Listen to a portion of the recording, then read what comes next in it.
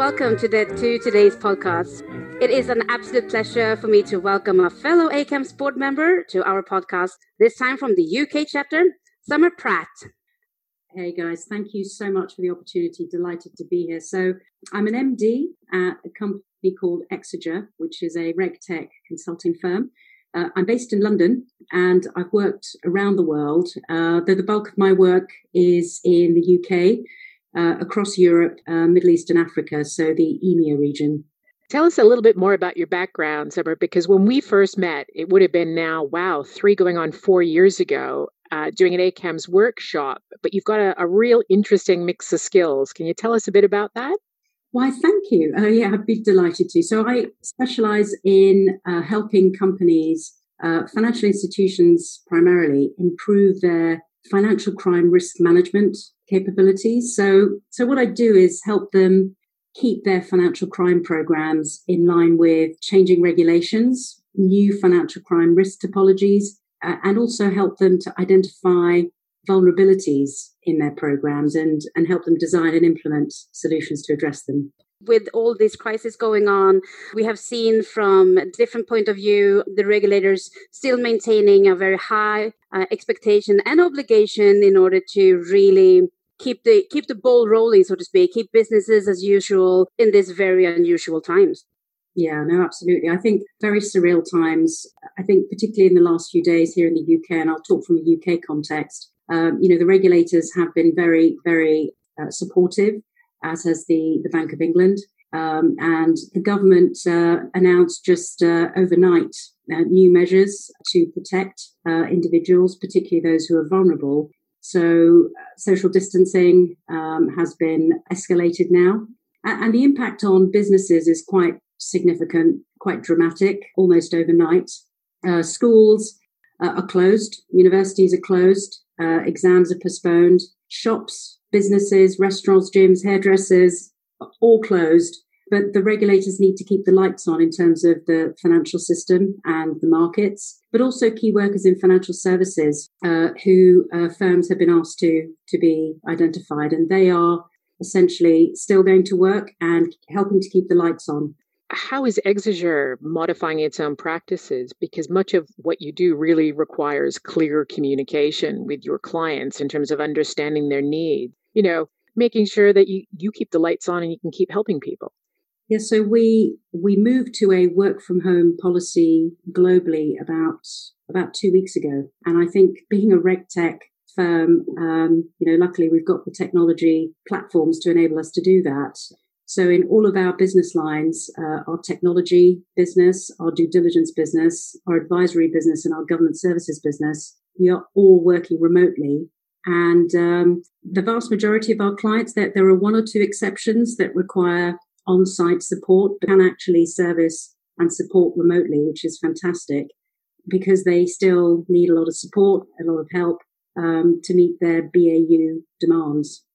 The new BAU. A new BAU, yes. Well, that is definitely. So tell us a little bit more on, are you using you said your IT company, we do know that. Are you using your own tools or are you heavily relying upon like Zoom, WebEx, Microsoft Teams or whatever? What kind of communication tools are you using at the moment?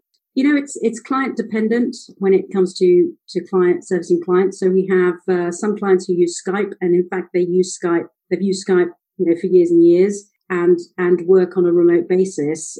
We're using WebEx Teams as well as Zoom. So all 3 of the above, and obviously the good old phone as well. So individuals who can't work over the internet, we're just calling out over the phone. Tell me a little bit more in relation to your risk management experience. Can you apply it to the current situation? Because what I'm interested in trying to raise people's awareness about are the potential financial crime risks, which could be lurking or slowly building up over this time. I know we can communicate remotely, but my concern is always it gives a false sense of security to people that everything can just go on as it would and there's no new risks to worry about. Yeah, and of course that's not really true.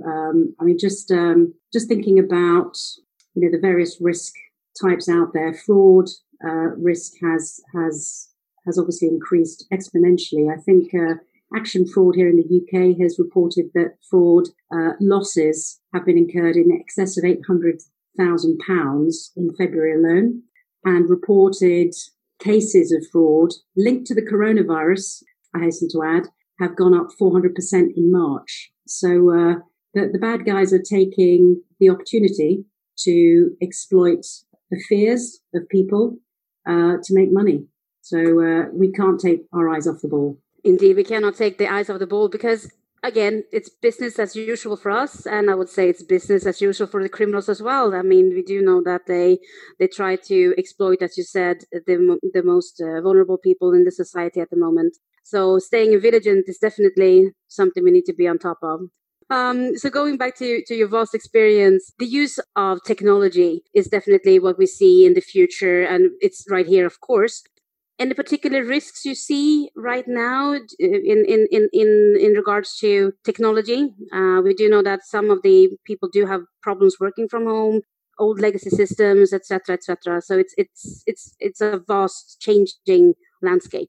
I'll loop back to another sort of area of focus for the UK regulator here, which is operational resilience. And I think what's happened in the last week, and it's unprecedented. Certainly in my 25 years of work experience, is the speed at which all industries, not just financial services, have had to respond to this pandemic and are moving to a work from home model that is unprecedented. And little things like, have you made sure that your local router that you're using has been patched with the latest security? Cyber risk is going to go up exponentially. And I think, various authorities in the US and the UK have noted that. Phishing attempts have linked to the coronavirus have gone up, where individuals are sending emails to, again, feeding on people's fear to click on very unsafe links that will then download malware or will take them to unsafe sites where the fraudsters can essentially steal very, very sensitive information, banking, login details, for example. So, this new working from home arrangement will expose industry, financial services, and others to those sorts of risks. They need to be alive to. I'm going to wind back a little bit in time, only because the Swedbank Clifford Chance report came out, as you know, yesterday, and it had some very, very interesting observations, as did the regulator's decision concerning the 3 lines of defense.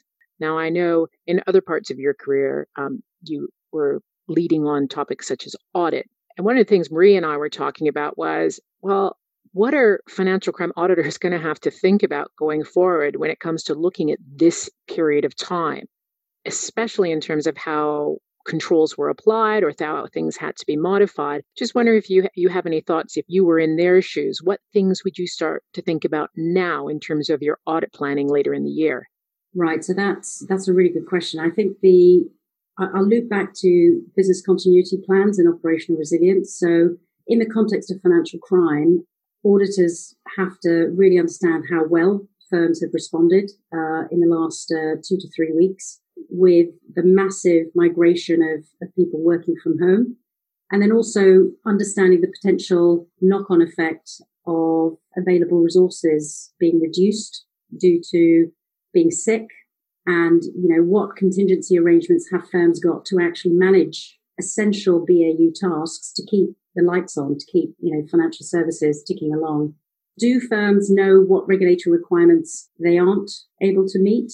Regulators around the world, but even in the UK, have said where you can't do things, document the reason why, and also communicate in an open and transparent way with the regulators. And I think as audit functions, that's one question they should absolutely be asking. And then the usual suspects, right? When you have remote working, how are staff being supervised? How are they being oversighted? How satisfy themselves that critical financial crime processes are operating to the same standards? And then finally, governance, issue escalation. How are those forms of communication being established to make sure that the board is aware of what's going on? So you were saying, Samar, you were working from home. I'm just wondering, out of curiosity, are you sharing your office space, your new office space, with anybody else in your family, loved ones? No, I'm not. But they have a nasty habit of popping up behind me when I'm doing Zoom calls, when I'm not expecting it, particularly my 10-year-old daughter who is being schooled at home at the moment. But no, I'm lucky enough to have my own space to actually work from. I just need to make sure that the background looks professional when I'm doing client calls. What do you do actually in order to stay sane? Oh, it's boring things, family time. I was talking to my team earlier this week, and I actually generally love working from home, but I get cabin fever occasionally. So it's yoga. The yoga, key thing, keeps me sane. What do you think's been the most interesting financial crime case you've heard about that's either been decided in 2020 or is rumbling its way up in the courts or the regulators? What have you heard about? Most of them via your posts, actually, Sam. But the one that I find professionally very interesting is cases coming out of the Nordics in particular. I'm not just saying that because Marie's on the line, but just recently you mentioned the Swedbank case.